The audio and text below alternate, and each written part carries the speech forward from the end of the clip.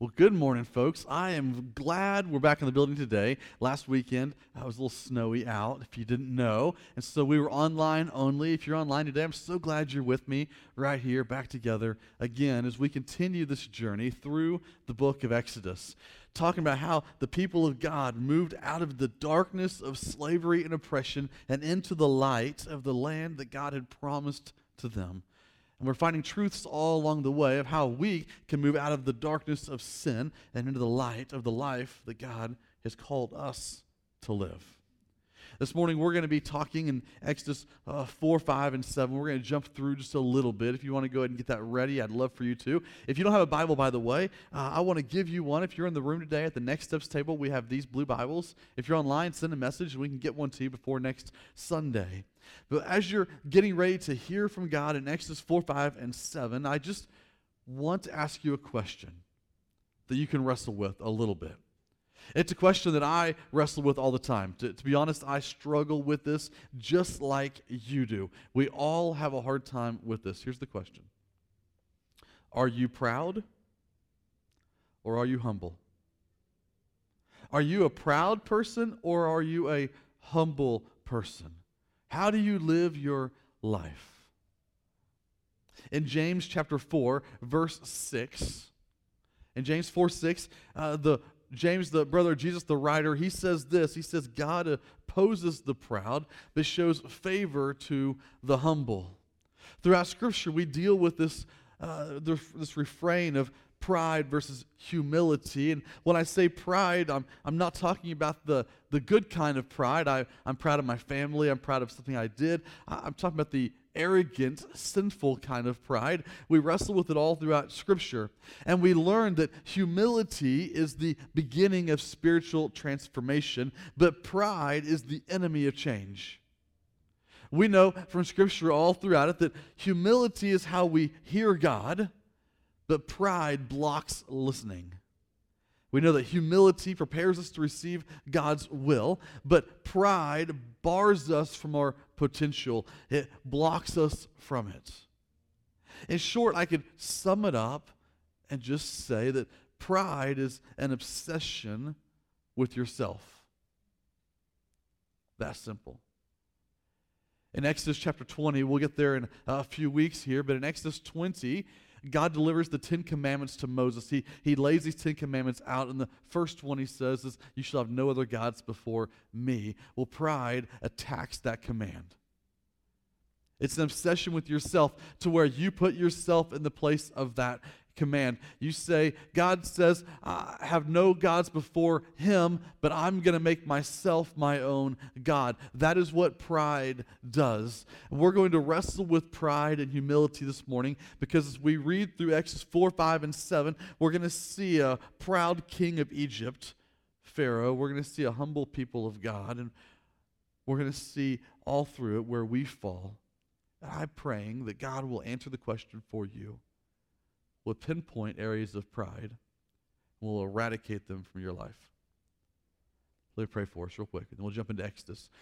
Father, I ask that you would let your Spirit speak very clearly out of this word to us this morning. I ask, Father, you would pinpoint the areas of pride in our life, and you would highlight them, and you would eradicate them, and you would show us that the only cure for pride is, in fact, humility, to humble ourselves before you.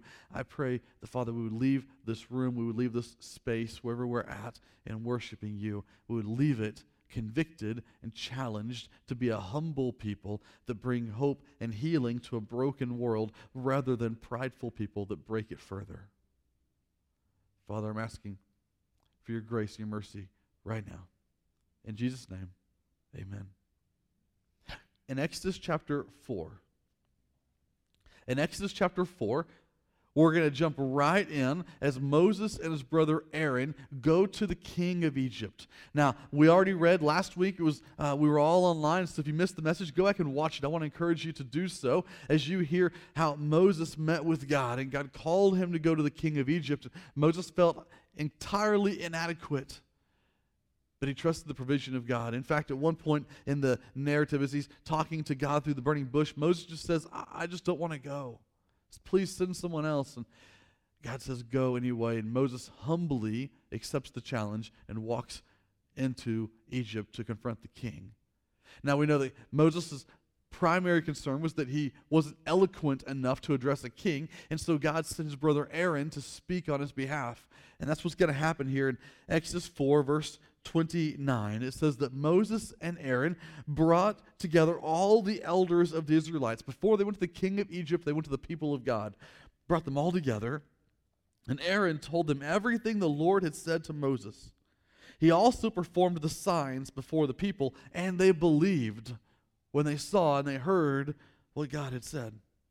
And when they heard that the Lord was concerned about them and had seen their misery, they bowed down and they worshiped. When we hear from God, the only two responses is one, to humble ourselves before. The people of God choose to humble. They bow themselves down on their knees, their faces to the ground, their hands open to receive whatever God is going to say to them in that moment.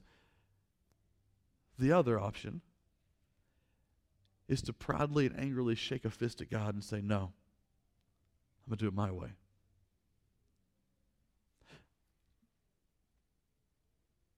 It says in chapter 5, the next verse, afterward, after Moses and Aaron had met the people of God and they had humbly bowed before the Lord, after that, Moses and Aaron went to Pharaoh, the king of Egypt.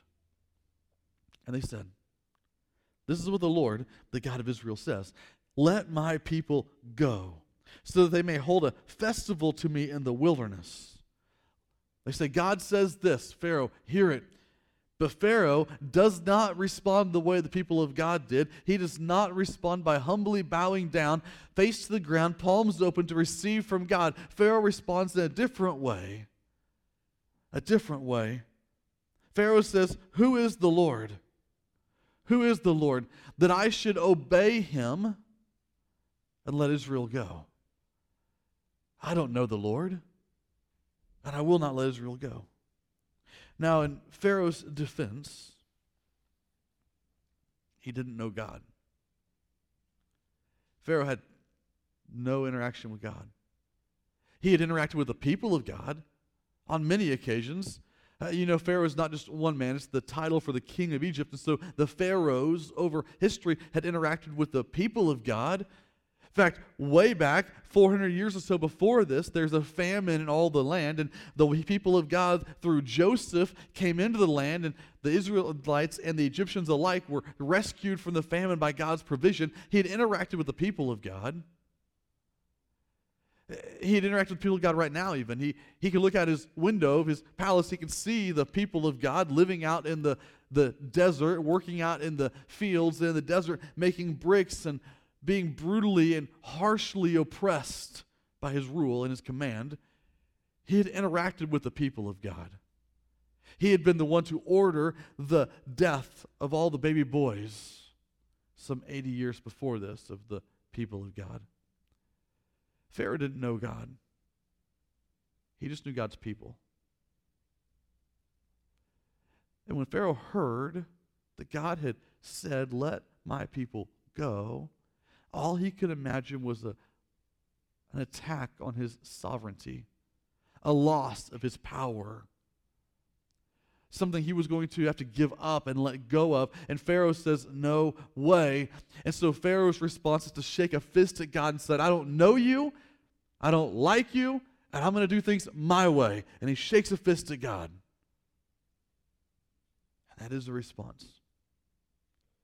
Years ago, I was leading a mission trip, a group of high school and college students who were going on a mission trip, and we were in the Cincinnati, Ohio airport. We had lined up in the check-in lines, those long things they string up, We were getting ready to go through those, and we were waiting to go to the desk, and right up in front of us, there was a guy, and I've shared this story before. You may have heard this. There was a guy just in front of us, had a backpack on. The whole time we were in line, he'd been grumbling and complaining, shuffling his feet and muttering under his breath. He was clearly upset. Maybe you know what that feels like, to be in the airport and upset at something. He had experienced everything the airline had to offer, and he wasn't pleased with it. And he got up to the front of the line, and he got up there to the desk where this poor young lady was working, and he chose to take out all of his anger and all of his frustration on this poor young lady. And he got up there, and he immediately raised his voice. He immediately pounded his fist down on the desk and demanded to be helped. This poor young lady, she responded in probably the best way possible. She was at the desk, and she just put her hands on the desk, and she just very quietly said, "I'm sorry, sir. It seems like you're having a bad day." And he didn't like that. He got angrier. The more she talked, the angrier he got. And he is pounding on the desk, and he's demanding to get what he wants, and he's yelling, he's muttering, he's kicking the desk even. He is pitching a royal fit at the desk up there. That's what pride does. Pride demands to get what you want, when you want, how you want, for whatever reason you want. This young lady stood there just as calm as could be. "I'm sorry, sir. I'm sorry, sir. I'm sorry, sir. I wish I could help you, sir. I'm sorry. It sounds like that was hard. I'm sorry, sir." Very humbly and very politely and very gently responding to his every prideful, angry, yelled statement. But he wasn't getting what he wanted. And so then in the grand finale of the whole thing, he took his hand and he smacked the desk. And he just said, "Ah!" I don't know how to spell that. But he just said, "Ah!" And he reached into the pocket of his backpack right here. He dug down deep into it, and he ripped his hand out of there holding a stick of deodorant. And he, for emphasis, went, "Ah!" again. And he threw the deodorant as high as he could, and he stomped off. I had my backpack on. I just watched that deodorant fly. I watched him walk away, and that deodorant came straight back down again and right on the floor. So I did what I think you would have done, and I pulled my phone out. I took a picture of it on the ground because that was a story to share for later. But that young lady at the desk stood there, and she said, "Next." Just as polite and humble and gentle as she possibly could be. That's what pride does. Pride demands what I want, when I want, how I want, for whatever reason I want, and I want it right now. That man, as he threw his deodorant in the air, as he stomped off, as he yelled these guttural ahs, that man was accomplishing nothing. It was impotent rage. That's what pride does. That man stomped off, muttering to everybody he passed, thinking that maybe these other flyers, travelers, would be able to help him. They had nothing they could do for him. But that's what pride does. It tries to infect everybody else. That's what Pharaoh did to God. God sends Moses and Aaron, says, "Let my people go. They're going to go into the wilderness. They're going to offer sacrifices out there. Let them go to do the thing that I've sent them to do." And Pharaoh shook a fist and threw his deodorant in the air and said, "No." Because he was not going to relinquish what he wanted, when he wanted it, how he wanted it, and where he wanted it. That's what pride does. And Pharaoh is ate up with pride. So then, back to the text. Then they said, "The God of the Hebrews has met with us. Now let us take a 3-day journey to the wilderness to offer sacrifices to the Lord our God, or he may strike us with plagues or with the sword." The plagues are coming, you know in the story. He may. But the king of Egypt says, "Moses and Aaron, why are you taking the people away from their labor?" He's fixated on what he wants, because in his universe, he is the center. He is the big dog. He is sovereign to himself. Why are you taking them away? Get back to your work. And then Pharaoh said, he's not done yet. He said, "Look, the people of the land are now numerous, and you are stopping them from working." Pharaoh views the people of God simply as a forced labor group that does whatever he tells them to do. And he says, "You're stopping them. Tell them to get back to work." But Pharaoh's not done yet. He is ready to go on, and he's going to attack them with a plan to prove his power, his sovereignty, his authority, his pride is at work. He's going to teach him who's boss. He's going to show him who's really in charge. That same day, Pharaoh gave this order to the slave drivers and the overseers in charge of the people. You are no longer to supply the people with straw for making bricks. Let them go and gather their own straw, but require them to make the same number of bricks as before. Don't reduce the quota. Take away their materials. Tell them to work faster. They are lazy. So pride does. It accuses, it slanders, it calls names. They are lazy.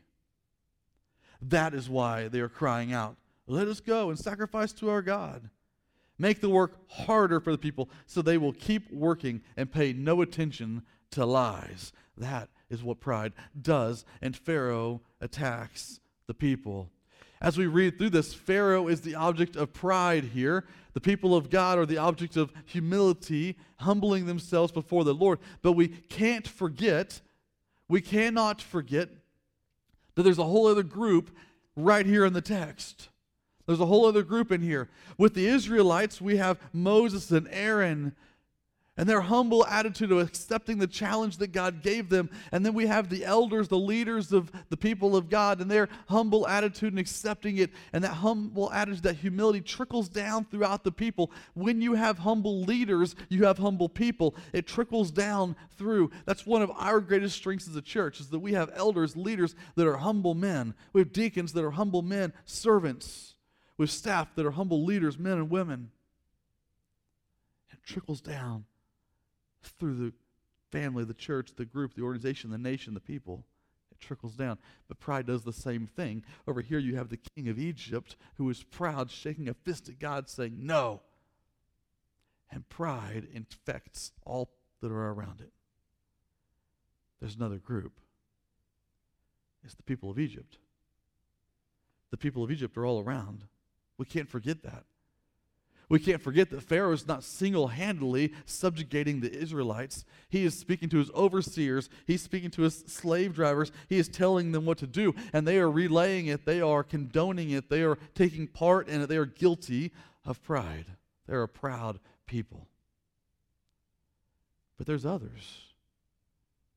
Now, I'm sure there was an Egyptian somewhere that would stand in his or her house and look out the window and say, as they watched the Egyptians brutally oppressing the Hebrews, I'm sure they looked out and thought, well, that's not right. But they did nothing about it. I'm sure there was an Egyptian that was standing there washing the dishes one day and looked out the window and saw the oppression, the slavery, the horrible thing happening and said, well, we can't allow that. But then they looked back at the dish they were holding and said, but I kind of like the fruit of the labor of the Israelites, and so I'm going to do nothing and allow the brokenness of the world to continue. There's a whole other group in here. And the people of Egypt are guilty of being a proud nation that oppressed other people, even though they weren't doing the work of it. They were condoning it in their silence, in their brokenness. But as followers of God, we don't do that. Followers of Jesus stand for those who can't stand for themselves. Followers of Jesus speak for those who can't speak for themselves. I want to pause the Egyptian Exodus narrative here, and I want to jump in Scripture with you. Just listen to this in Proverbs 31. Maybe you've heard Proverbs 31 before. It ends the book of Proverbs talking about this noble character, a wife that is of noble character. It talks about all that, but the first half of chapter 31, this is what it says. It says, the sayings of King Lemuel, and inspired utterance his mother taught him. This is the words of King Lemuel's mother. She says, listen, my son, listen, son of my womb, listen to me, the answer to my prayers. Don't spend your strength on women, your vigor on those who ruin kings. It is not for kings, Lemuel, it is not for kings to drink wine, not for rulers to crave beer, lest they drink and forget what has been decreed, deprive all the oppressed of their rights. Let beer be for those who are perishing, wine for those who are in anguish. Let them drink and forget their poverty, remember their misery no more. She says all these things to her son. about how he can be a good king. See, his mother wants him to be a good king, a good leader of his people. And then she says this is what I want you to hear. This is what she says to him. She says, son, speak up for those who cannot speak for themselves, for the rights of all who are destitute. If you want to be a good king, if you want to be a good leader, you speak for those who can't speak for themselves. She says, speak up and judge fairly. Defend the rights of the poor and the needy.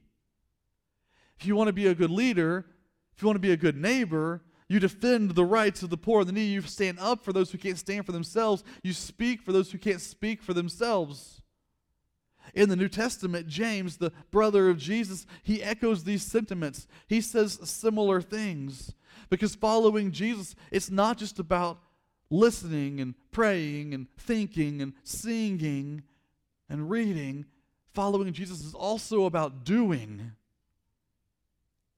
It's also about speaking. It's also about standing up. In James chapter 1, verse 27, James says this. He says, religion that God our Father accepts as pure and faultless as this, to look after orphans and widows in their distress. We don't get to just stand by, look out our window and see oppression, see hurting, see brokenness, see pain, and say, oh, I'm just one voice, and let it go. We don't get to do that, because following Jesus is also about doing and embracing. James says in chapter 2, verse 13, he says, suppose a brother or sister is without clothes or without food. If one of you says to them, go in peace, keep warm and well fed, but does nothing about their physical needs, what good is it? You can't just think good, happy, positive thoughts about somebody. If you're following Jesus, you got to do something. James says in chapter 3, verse 13, he says, who is wise and understanding among you? Let them show it by their good life, by deeds done in the humility that comes from wisdom. If you're a follower of Jesus, it's not all just only solely about thinking, singing, praying, listening, reading. It's also about doing. Followers of Jesus stand up and speak for those who cannot stand and speak for themselves. That's the way it has always been. In Exodus, the Egyptians right here, they, I'm sure, had somebody somewhere that didn't like the oppression. There was somebody that had a soft heart and a compassion and thought, this is not the way the world's supposed to be. But then they considered the power that the broken world had over them, and they chose to stay silent. I'm sure they looked out and they saw the problems, but then they considered the life, the comfort that they had, and the ease they lived with, and they chose to stay silent. I'm sure they looked out and they saw it and they hated it, but then they thought, I'm the only one who feels this way. Maybe nobody else agrees with me, so they stayed silent. And by staying silent, they were condoning the pride of their nation, pride that was shaking a fist at God. When the Israelites heard the words of God, they humbled themselves and they bowed down. They held their hands up and they worshiped God and they received his words and his will. When the king of Egypt heard the words of God, he shook a fist and said, I'm just going to do what I do, and I'm going to do it more to prove my power. That's what pride does. Don't get me wrong, I never will be advocating for proud protests of political policies and cultural evils. I don't see it in Scripture anywhere. I don't see anywhere that Jesus took part in some public protest or any of these things. Jesus never did that. But Jesus always, he did take part in embracing the hurt in the world. He always did. The closest to a protest you get in Scripture, maybe with Jesus, is when he flipped over the tables in the temple, but even then, he wasn't protesting anything. He was simply cutting out the sickness, cutting out the evil, healing the temple, just like he healed the cripple. He was doing the same thing. Jesus embraced hurting people. He didn't protest against it. He was active. He stood up for, he did for people who couldn't do for themselves. And when he walked along and he saw the leper that no one would touch because you couldn't touch it, it was against the law. No one touched the leper because there was fear of getting leprosy. Jesus walked right up and gave him a hug. And when Jesus encountered the thieves, the tax collectors, those that had betrayed their people, specifically he approached Matthew, the tax collector, and he said, Matthew, come be one of my followers. And he embraced him into his family. He came to Zacchaeus, the tax collector, and he said, Zacchaeus, I'm going to go eat at your house, and I'm going to hang out with you. And he embraced him in his home for a meal. That's what he did. When Jesus encountered the broken, the crippled, he put a hand on their shoulder, he put an arm around them, and he healed them.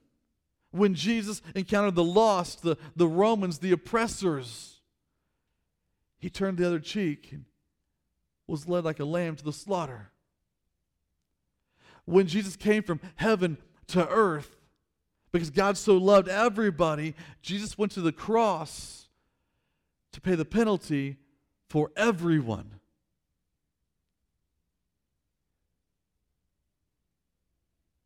He didn't protest.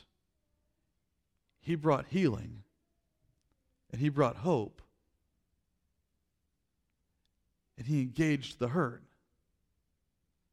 He didn't look out his window and see somebody limping by in pain and say, I'm too busy for that today. It's a rest day for me. He didn't walk down the street and see somebody sitting there begging and say, he'll be all right. He embraced the hurt. He healed and humbly brought hope to the hurt people he encountered. As followers of Jesus, that's what we do. All through history, the followers of Jesus have been documented doing that same thing in war zones and leper colonies. When the plague rages around the world, we've always been documented as bringing hope and healing to hurting people. That's what Christians do. That's what followers of Jesus do. It's all over Scripture. And when we hear the Word of God calling us to go bring His hope, to go bring His message, to come bring His healing, to make disciples, when we hear His words and we hear His will, we can either humbly bow down and accept it and to walk forward saying, I feel like I'm inadequate, but I'm trusting God to provide, or we can stand up and say, not on my watch. I'm going to do things my way so I stay comfortable. That's what pride does. If we go back to the Exodus narrative, Exodus chapter 7, we read here that the conversation has gone on for a while, and then the Lord says to Moses in verse 1 of chapter 7, He says, see, I've made you like God to Pharaoh, and your brother Aaron will be your prophet. You are to say everything I command you, and your brother Aaron is to tell Pharaoh to let the Israelites go out of this country. But I will harden Pharaoh's heart. That's a tough one right there, because does that mean that God is the one that's hardening? Is He causing Pharaoh to fail? And I don't think so. From the context of everything that I read in the book of Exodus, God didn't set Pharaoh up to fail. God allowed situations where Pharaoh failed because of the state of his heart. But God allowed the situations to happen that would harden Pharaoh's heart. God says, though I multiply my signs and my wonders in Egypt, he will not listen to you. Then I will lay my hand on Egypt, and with mighty acts of judgment I will bring out my divisions, my people, the Israelites. And the Egyptians will know that I am the Lord when I stretch out my hand against Egypt and bring the Israelites out of it. God is about to start leveling plague after plague against the people of God. Moses and Aaron did just as the Lord commanded them. It says Moses was the young age of 80 years old, and Aaron was 83 years old when they spoke to Pharaoh. Just as a side note, just to pause this isn't really part of the message, but side note, in the kingdom of God, you do know there is no retirement age, right? When you start following Jesus, there's no retirement age. In fact, when you reach retirement age, that's a bonus because you retire from your job and then you get to devote all those hours used to work. You gain time to go bring hope and healing to embrace hurting people. You gain time. In the kingdom of God, as a follower of Jesus, when you retire from your job, you step into full-time ministry.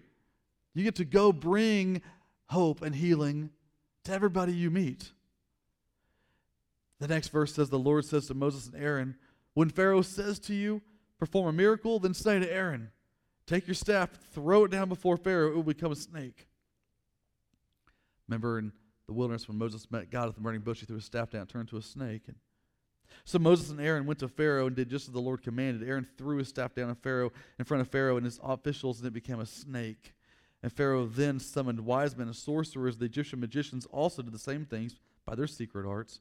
Each one threw down his staff. It became a snake. Pharaoh sees the staff snake thing, and he says, oh, big deal. I can do that too. And he calls his magicians, his people, and they throw their staffs down. They turn into snakes right there. He's like, see, I'm the king here. But Aaron's staff swallowed up their staffs because Pharaoh's pride doesn't stand a chance against the might of the kingdom of God. Yet Pharaoh's heart became hard, and he would not listen to them, just as the Lord had said. Pharaoh refused to humble himself. His heart was so hard, he refused to humble himself. Pharaoh refused to receive what God was saying, and he rejected it all. And Pharaoh was setting up this catastrophic battle between his kingdom and God's kingdom. Pharaoh refused to listen. You see, Moses' humility trickled down through the elders all the way through the people of God. And Moses' humility, we know the end of the story in the book of Exodus. Through Moses' humility, his humble attitude, God rescued an entire nation. An entire people, millions of Israelites were saved because of Moses' humble attitude before God. And we know that Pharaoh's pride before God, his pride before God, as the people went in the wilderness and he sends his army to catch them, his pride, we know that it cost an entire army their lives. Moses' humility rescued the nation. Pharaoh's pride killed his army. See, after this in the text, we're going to read next week how God begins to send plagues against the people of Egypt. But truthfully, the first plague of turning water into blood, the first plague, that wasn't the first plague that Pharaoh was facing. Because his pride was a plague that was going to cost him everything. See, pride is a plague that will cost you everything. If you're living life prideful, when I asked at the beginning, are you proud or are you humble? If you say I'm a proud person and I do things my way, I don't listen to anybody, not even God. I tell God what I'm going to do. If you're living that way, if you're living that proud kind of life, it's going to cost you everything. Everything. It cost Pharaoh part of his nation, his whole army, his authority as a leader. It cost him everything. Pride is a plague that will cost you everything. And the only cure for it is to humble yourself before God. It's the only cure. And that is why every time we're together, and I'm going to say it right now, I invite you in this room, online, I invite you to humble yourself before God and to follow Him. The way that we follow Jesus here, the way we become a follower, is that we are humbled enough to say, I'm a sinner. I've messed up. I've failed. And we change the way we think about it, and we let God's thinking become our thinking. We're lowered into water to be baptized, and our sins are forgiven by the gift of Jesus on the cross. And then we're raised out of the water to receive the Holy Spirit so that we can walk as people to stand up for those that can't stand for themselves. We get to walk as people who speak the truth in a world full of lies. If you've never followed Jesus, I invite you to do that today. I invite you, if you're in the room here, you can see me at the Next Steps table. If you're online, send a message right now.